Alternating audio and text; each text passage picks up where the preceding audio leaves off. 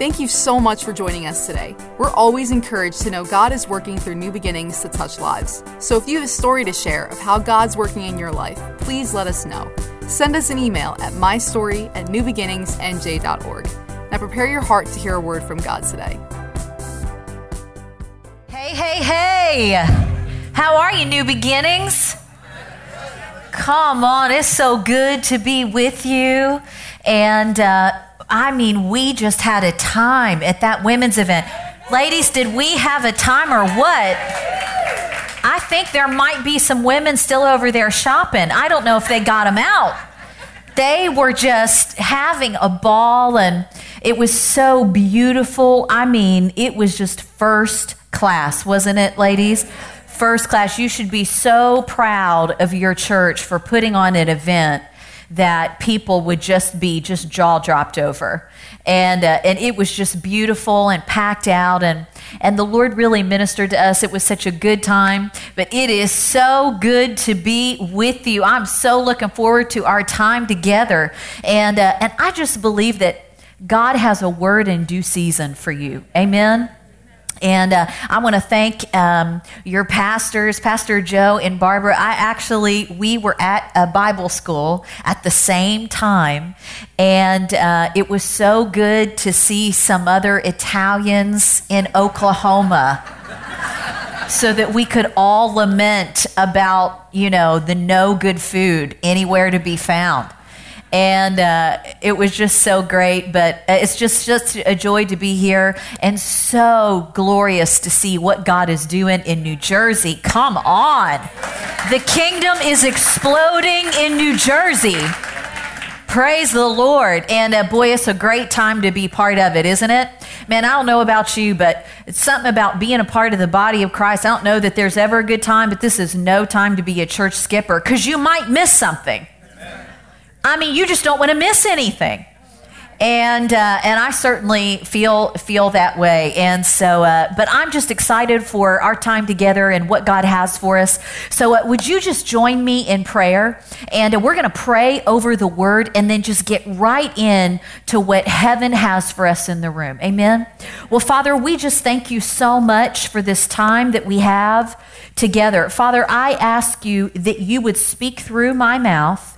And Father, that you would think through my thoughts. Holy Spirit, we invite you to come and do what only you can do in us and through us. Father, I pray that you would open our eyes to see and our ears to hear what you are saying to us and to New Beginnings Church by your Spirit.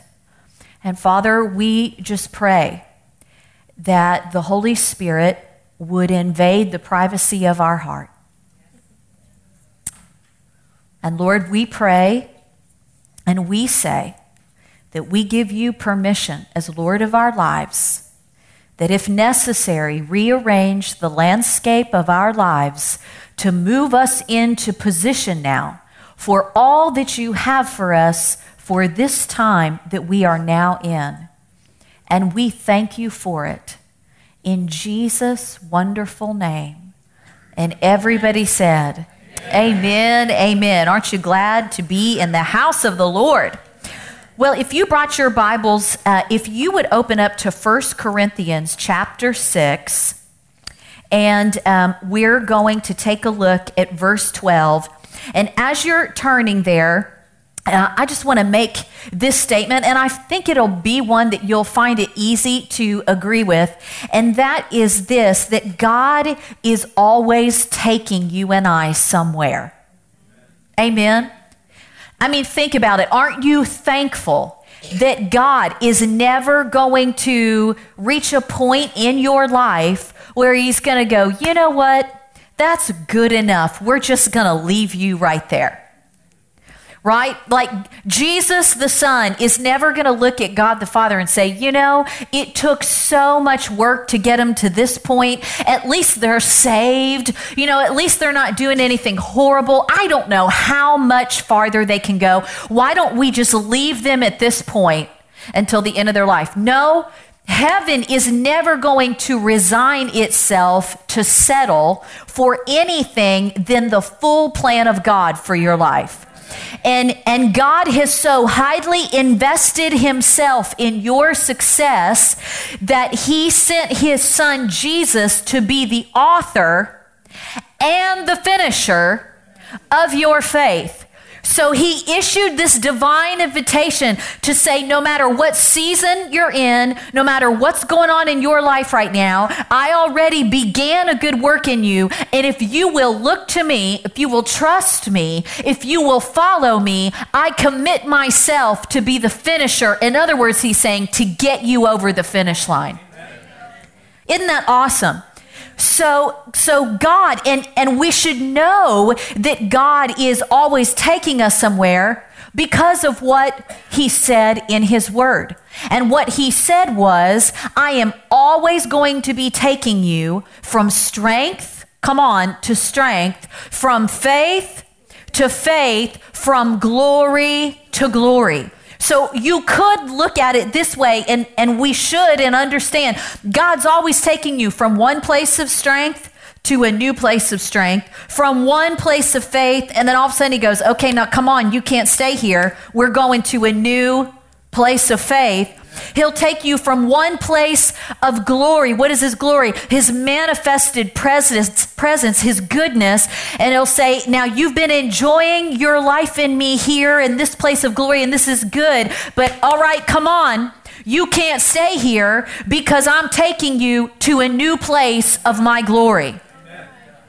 So there is this perpetual work of destiny that God is doing in our lives, and he's always going to be pushing us onward as long as we have breath in our body. Come on, there is no term limit on what God's doing in your life. Hello. There's no age limit. It's not gender exclusive or gender inclusive.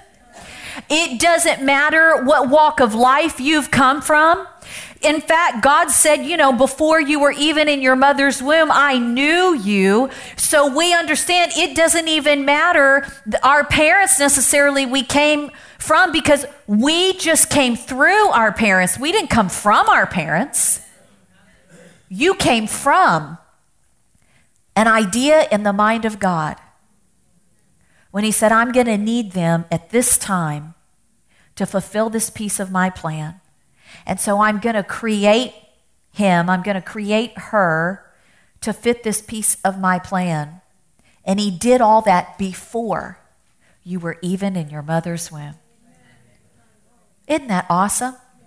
So we could all kind of look at each other and say, we were just one of God's best ideas, and he just set this up. So what I want to talk to you about tonight, now that we sort of understand this place we're in, I want to talk to you tonight about something called a turning point.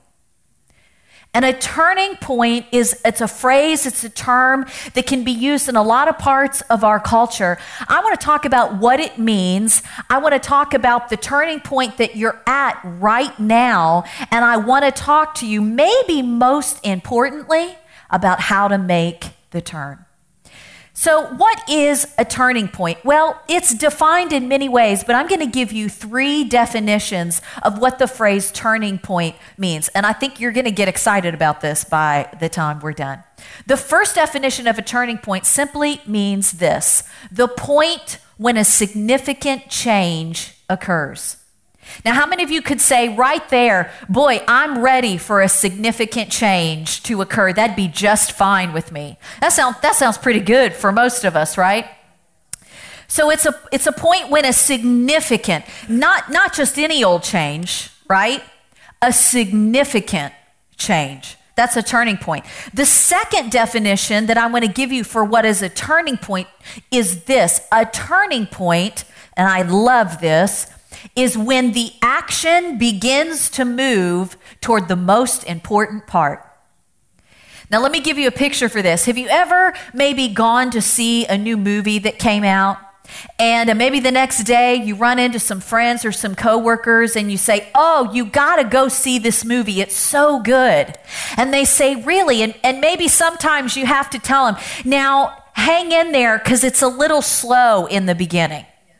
right? But then what do we say? We'll say, but then it hits this point where, it just kicks in and it just gets so good. A turning point is the point in which a significant change occurs, but it's also when the action begins to move toward the most important part.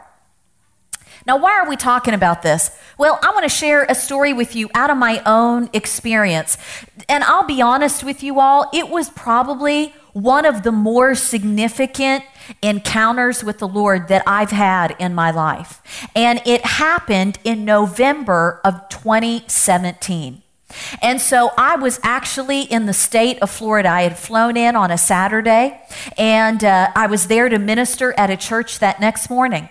And so I had gone out to dinner with the pastors that night. They brought me back to the hotel, and so I was getting unpacked and getting everything, set up. And so I set my alarm to get up that next morning for the services. Now, on a side note, I will just say this. I cannot prove it scientifically, but I am convinced that there are less hours for sleeping on Saturday nights than any other night. I can't prove it, but someday, you mark my words, a report is going to come out and you're all going to say, that Jen Tringale called it. She just knew. It just seems like sleeping goes so fast on Saturday nights. So I had set my alarm for 6:30 that next morning. Set it on my phone, went to sleep. Well, that alarm went off, and I thought, man, that was a fast sleep. And so I turned the alarm off, got up, and I went over into the kitchen area there to make some coffee. And so I glanced up at the clock on the microwave, and when I looked at it, it said 4:02. I thought, well, that's weird. I don't remember that clock being wrong last night. And so then I glanced outside, and it was pitch dark outside. And I thought, what is going on? And so I went back into the bedroom, and I picked up my cell phone, and it said 4:06 or something like that. I thought, I cannot believe it. I accidentally set my alarm on my phone for 4 a.m., and here I could be asleep right now. It is not God's will for my life that I be awake. Do you understand? At 4 a.m. So I go into the alarm settings on my phone, and I open them up, and the thing about it is there was no alarm set for 4 a.m., and my alarm for 6:30 was still set. And I stood there and I just went, what's going on? And immediately the presence of God came into my hotel room and just filled it. And so I just stood there in that wonderful presence. And I said, Lord, what is it? And the word of the Lord came to my heart, just to my spirit. And I felt like I heard him say, now this was November of 2017. And I felt like I heard the word of the Lord in my heart. And he said, now concerning 2018, he said 2018 will be the year of the turning point. 2018 will be the year when the action begins to move toward the most important part. And then he said, and in your progression will lie your provision. In other words, we can say, this is the year for making the turn. And it's imperative that we follow him, isn't it? But we have to understand that we must follow him because our provision, what God is providing for our lives, how he is stepping in to be our provider, God only pays for his plan. Your provision lies in your progression, in your following him from strength to strength, from faith to faith, and from glory to glory. Sometimes we look around and go, God, where are you? God, I thought you're El Shaddai, the God that's more than enough. God, I thought you said you'd meet all my needs according to your riches and glory. Where are you? And he said, I'm still waiting for you to follow that directive that I gave you 3 months ago, because the provision that I've planned for you is in your progression. Hallelujah. Boy, some of us, we just got a lot of questions answered. Some of us, we kind of need to go back and pull out some of those notes and prayer journals and go, oh my word, Lord, what, tell me again. Tell me again what it was you wanted me to do, because I'm ready to make the turn. I don't know about you, but I don't much care for my version of my life. I much prefer his, don't you? And I don't really much prefer just the provision that I can produce. I much prefer for the provision that comes from heaven, where I'm looking around and other people are looking at me going, how did this happen to you? And I just go, hallelujah. So let's look at this here. So I felt that word so strong in my heart. This is the year of the turning point. It's interesting because we're kind of coming into this last quarter, this last section of 2018. And I've been feeling this thing churning over the last week in me, over this year of the turning point, this year when significant change occurs, this year when the action begins to move toward the most important part. And this thing I feel churning in me is this: the Spirit of God is going, follow me, be quick to follow me, because I'm wrapping things up to get you into position. Boy, this is a good time to be quick to hear and quick to obey. Amen. So the last and final definition for turning point that we'll look at is this: the term turning point is a very old term, and it's actually a nautical term. And it is used to describe a ship along its tack course. And along a ship's tack course, along the navigation it's following to reach its destination, it has to make its turn in the turning point section of that tack course. And if the ship doesn't make the turn at its turning point, it actually doubles the amount of time that it takes that ship to reach its destination and prolongs the journey. Boy, isn't it interesting? You just sense the Spirit of God going, listen, I need you to grab onto my word where I said, eye hasn't seen, ear hasn't heard, nor is it entered into the heart of man the things I have prepared for him, but I am revealing them by my Spirit. By your problem-solving skills? No. By my Spirit. I'm revealing them by laying awake at night, just fretting and having anxiety over how this is going to happen. No, he didn't say you do it that way, did he? No, he said by my Spirit. So I want to just look at this, if we could, for a moment. How do we then make sure that we're making the turn?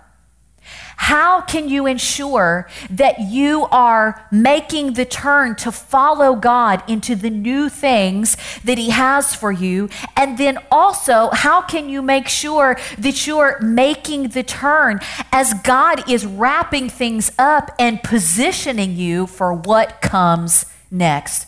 How can we do this? Well, we could say this and just say, well, we just all need to just follow the Spirit of God. And that's true, but I believe that there's some more strategic things that God would give us to do to help us make the turn. And I want to read this verse here. I know that you thought I forgot.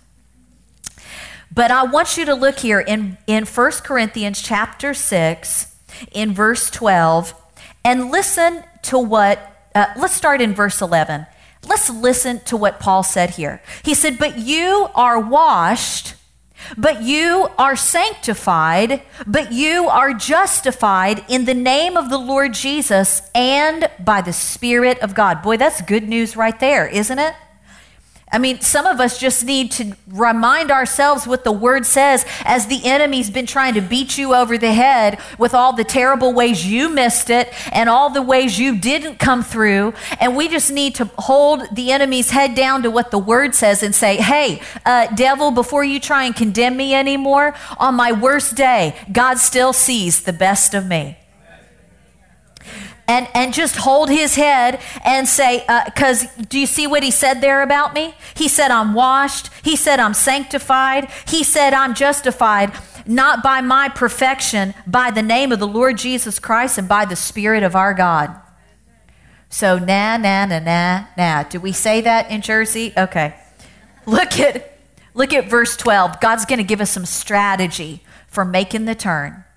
He says, all things are lawful unto me, but all things are not expedient. All things are lawful for me, but I will not be brought under the power of any. You see, there is a thinking process, or we could say a choice of thinking process that we can do life from. And everybody's got a process. Sort of the base foundation process, thinking process for how you're going to do life. How are you going to finish 2018? What is the next year going to look like for you? That base thinking process sounds something like this. What can I do? What can't I do? Right? What can I do? What can I do? It's like Paul said, there are some things that are lawful for me, and there are some things that are not lawful for me. And that's sort of a basic place. In fact, it kind of sounds like the verbiage of kids, doesn't it? Any of you have any kids that your kids, whatever the line is you draw, they will come right up to the line. And you have to say, they'll say, Mom, Dad, can I have some Oreos? Yeah. Well, can I have 5 Oreos? No, you can. Can I have 4.5 Oreos? No, you cannot. You can have a couple. What about 3 and a bite of the 4th, and I'll eat the rest later? I mean, they will push right up. Why? Because the base level of process of life, the base level, is what can I do? What can't I do? What are the rules here? Right and wrong. Well, that's a noble place to start. I mean, at least it's a moral place to start. If you're asking what can't I do, at least you know what is morally right matters to you. But then there's a second level that kind of raises up to a higher place of life, a higher thinking process, and this goes above what can I do, what can I do, and this one sounds a lot like what should I do, what shouldn't I do. And this is good. In fact, it's more than good. It's noble. It's honorable. What should I do? What's the right and noble thing to do? What should I do and what shouldn't I do reaches above the morality issues of life, and it begins to touch on what we call the ethics of life. What should I do? What should I do as a husband, a wife? What should I do as a father, as a mother? Maybe, and usually what you should do isn't what's most comfortable to your flesh, but you do it anyway. Why? Because it's the right thing to do. We honor people who do things that they just did it out of, not because they had to, because they took it upon themselves to feel a place of responsibility that said, I should do this. I happen to know my neighbor, lost his job. What I should do is I should make them a meal and help them out. I don't have to. It's not right or wrong, but I should do it. Boy, if we could just get most of society living at this level, we would see a big change, wouldn't we? What should I do? What shouldn't I do? But there's a higher level than even this honorable, noble thinking process of should or shouldn't. And it's this level where the strategy for making the turn comes from. And this goes above what can I do, what can I do.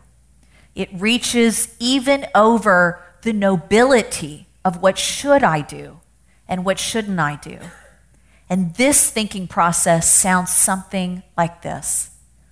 What am I made to do? And what am I not made to do? And the only way that you live out of that highest level of thinking process of what am I made to do, what am I not made to do, is number one, destiny, God's destiny for your life has to matter to you. And number two, you have to be willing to confront the issues in your life and ask yourself the question, what do I value most? You see, there's a lot of people, even believers, that believe God has a good plan for them. They believe what Jeremiah says, I have plans to prosper you. I have plans to give you a successful end. And they believe that, but they never live that. They believe it, but they never experience it. The plan of God never shifts or transfers out of being just his plan to the reality they're living in. And usually it's lost in this question we're at right here. What do I value most? Because if you're going to live a life of destiny, and certainly if you're going to make the turn to a place where the action begins to move toward the most important part, you are going to be faced with asking yourself the question, what do I value most in life? Sometimes it's more obvious. If you, for instance, are driving a car and your phone dings and someone sends you a text message and is waiting for an answer, then you have to decide in that moment, what do I value most? Driving this car and staying alive, or answering this text message? In this moment, you and I have to ask, what is most valuable here? And the truth is, a lot of people don't want to ask this question because when we come to the answer of what's most valuable, it's going to require us tapping into the deeper reservoirs of our patience, of our faith, of our trust in God. It's probably going to rearrange the landscape of our life, and the things that we used to do, we can't do anymore because now we're asking, what am I made to do? And even though this might be easy and comfortable for me over here, this only exists on the can and can't, should or shouldn't. But if I'm going to transition over to what am I made to do, I'm going to have to look at what do I value most in this life? Because maybe what is lawful for me is not what is most expedient for fulfilling my divine destiny. This is the line in the sand from people that believe God has a destiny for their life and people that are fulfilling God's destiny for their life. Because, church, it's going to cost you something. It's going to require things of you that your flesh is not going to want to do. It's going to require you tapping into the deepest reservoirs of your faith and patience and endurance. But can I ask you a question? What are you going to do when you stand before Jesus at the end of the life? Do you really want to stand before him at the end of your life with the deeper reservoirs of your faith intact, having never been tapped into, utilized, or used?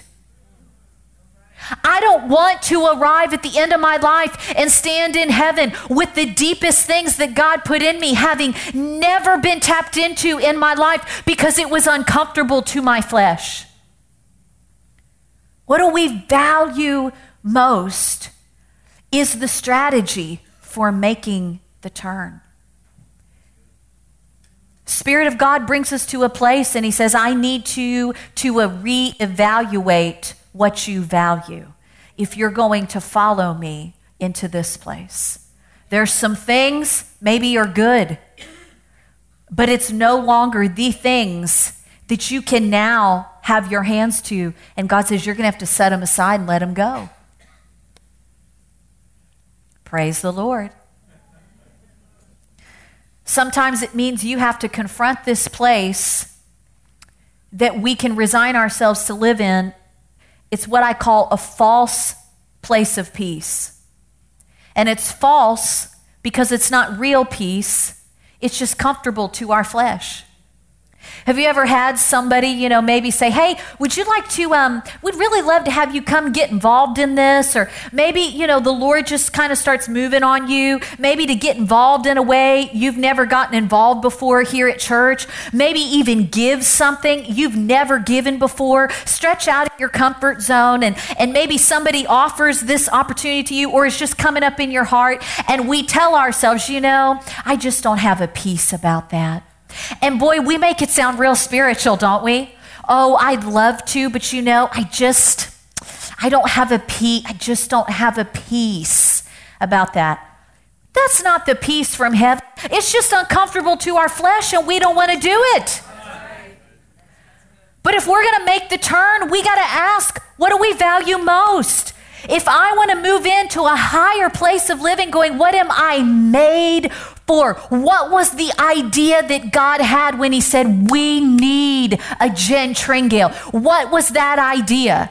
What was that idea that's going to take all the faith, trust, and endurance that I've got to step on into, where I'll see God do the greatest things with me he could ever do? What is that? Because whatever place of false peace I have to confront, God, let's do it. You know why? Because Jesus is called the Prince of Peace. And yet there was almost chaos everywhere he went. Did you ever notice that? Here his name is Prince of Peace.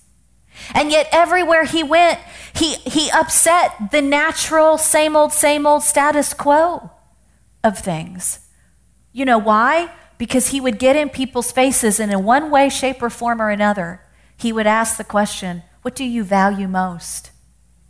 That's why all the leaders of the day, the synagogue leaders, couldn't stand him, because he got in their business, because they valued things the most that shouldn't value the most. What do we value the most? I want to give you this story as we're closing. It was an interesting story that happened out in Arizona. And there was an older man that was retired, and he was reaching sort of the last years of his life, and he was getting ready to move into a nursing home. And so this neighbor of his had come over, and he said, I know you're moving, you're having to get rid of your stuff, and I'm just going to come over on this Saturday and help you clean things out and help you clean out your garage. He said, oh, well, I sure appreciate that. And so this neighbor of his is out there in his garage cleaning. He had this old car out there and all this old stuff that he'd collected through a lifetime. And so as this guy was cleaning things out, he saw all these pictures and old, just dusty, junky artwork and stuff out there. And he saw all these things wrapped up. And so he picked up this one, he took the rubber band off, and he unwrapped it. And he looked at it, and it was a perfectly intact, full-size poster of the NBA player Kobe Bryant, and it was autographed. And he looked at this, and he thought, this is probably worth a lot of money.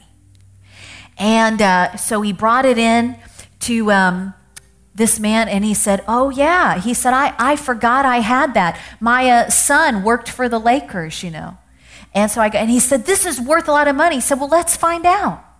So they called this collector's dealer, and he came out to the house, and he said, don't touch it. Just show me where you found it. And so they take him out to this garage, and so they said, here, it's laying there on the table. That's right where I found it. And so he sees it there, and then he sees behind it all these dusty old pictures and frames and all this dusty artwork. And he went right past that signed Kobe Bryant poster that they were just so sure was worth so much. And he had his eyes locked on one painting. And he said, sir, is this yours? And he said, yeah. He said, where'd you get that?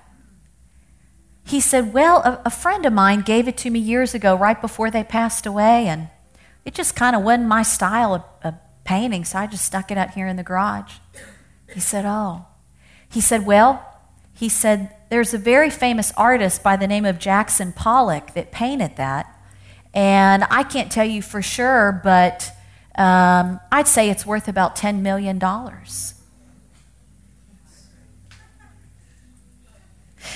And so the guy, the neighbor that came over to help him, turned to this old man and he said, "You owe me, I found this." And so that art collector looked at him and said, "No, he doesn't, because you never bothered to look past the obvious to see what was the most valuable." And I just have felt this sense. It's really a beautiful thing that the Lord is doing in the earth right now.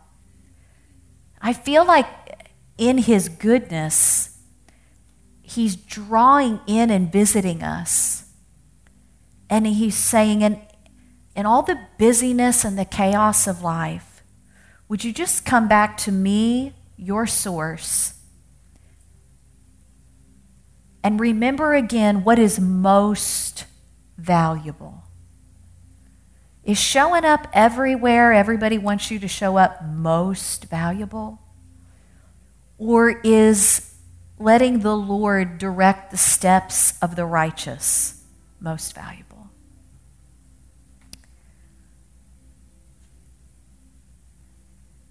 I'm so thankful that we live in a day, in a time where we have so many resources available to us, We can read good books that will help us grow in our relationship with God. We can read good books on anything out there. We can watch live streams of services and watch YouTube videos, all kinds of resource. But I feel we're living in a time where God is saying, what is most valuable, resource or the source? Recently, I was asking God a question, and I was holding up to him some things that he had on my heart for this next year. And I said, "Lord, how do you want me to get into that? How do you want me, if this is a turning point year, how do we make the turn and really come into the fullness? How? In just a moment, I saw a picture on the inside of my heart, and it was me when I was a 10-year-old girl. And we lived in a big old house when I was 10, and I would go up on the 3rd-story attic of this old house. It was just old, dusty furniture up there, and I would go up there with the bath mat out of our bathroom, this old gross yellow bath mat, and I would lay it in the middle of the floor, and I would kneel down. And that's where I learned how to have a relationship with Jesus. And I would kneel on that bath mat. And I grew up in church. I was a church kid. And so I thought, okay, how does this thing work? How do you connect with God when there's no worship team? There's no church around you. It's just you. Is this real? How does this really work? And I remember kneeling on that bath mat in the middle of that attic floor. And I thought, well, when I'm at church, there's this one song that we would sing. It was kind of an old school song then. But every time we would sing it, man, I would just so feel the presence of God. And it was that song, "I Love You, Lord." Remember that? And I lift my voice to worship you. And I thought, well, I'll sing that song. So I sang it to the Lord, my little 10-year-old voice, all by myself. And I got to the end of it and I checked and I thought, I don't feel anything. I thought, great. And the Lord spoke to me and he said, just still small voice in my heart, he said, "Jen, sing it again, but this time, don't think about you and what you're feeling or not. Just think about me." I thought, oh, okay. And so I just lifted my little 10-year-old voice and I sang it again. "I love you, Lord. And I lift my voice to worship you. Oh, my soul, rejoice. Take joy, my King, in what you hear, and let it be a sweet, sweet sound in your ear." And when I got done, I realized that the peace of God had come in that attic. And when I asked God, "Lord, how do we make the turn? How do we come into the fullness?" That was the picture he gave me. And he said, Jen, just go back to what's most valuable and stay there. Go back to my presence. Go back to time with me. Go back to putting everything out in front of me of what you're doing and letting me tell you what's valuable and what's not anymore. And you'll find that if you will do that, you will be walking in the benefits of what you were made to do. And you will make the turn into the fullness of everything God has planned for us for this time. Amen. Can I pray over you? Father, we just thank you for the opportunity to be in your house. Lord, we just open our heart to you and we say, Father, that we desire, Lord, the fullness of your plan. And Father, that thing that you made us for. We ask you, God, that the destiny seeds that you put on the inside of us, Father, that they would come into an accelerated place of growth. We ask you, Father, that in this turning point year, Father, that you would open our eyes to see and ears to hear what we need to see, what we need to know, that we would hit every mark, that we would hit every divine appointment, and Father, that we would be walking in your glory as you take us from strength to strength, from faith to faith, and from glory to glory. And we thank you for it in Jesus' name. And everyone said, amen. God bless you. Thanks for listening to this message. We pray that you're blessed and lifted up by God's word. If this message helped you today, please consider supporting New Beginnings financially. You can just go to newbeginningsnj.org and click the Giving tab. We hope to see you soon.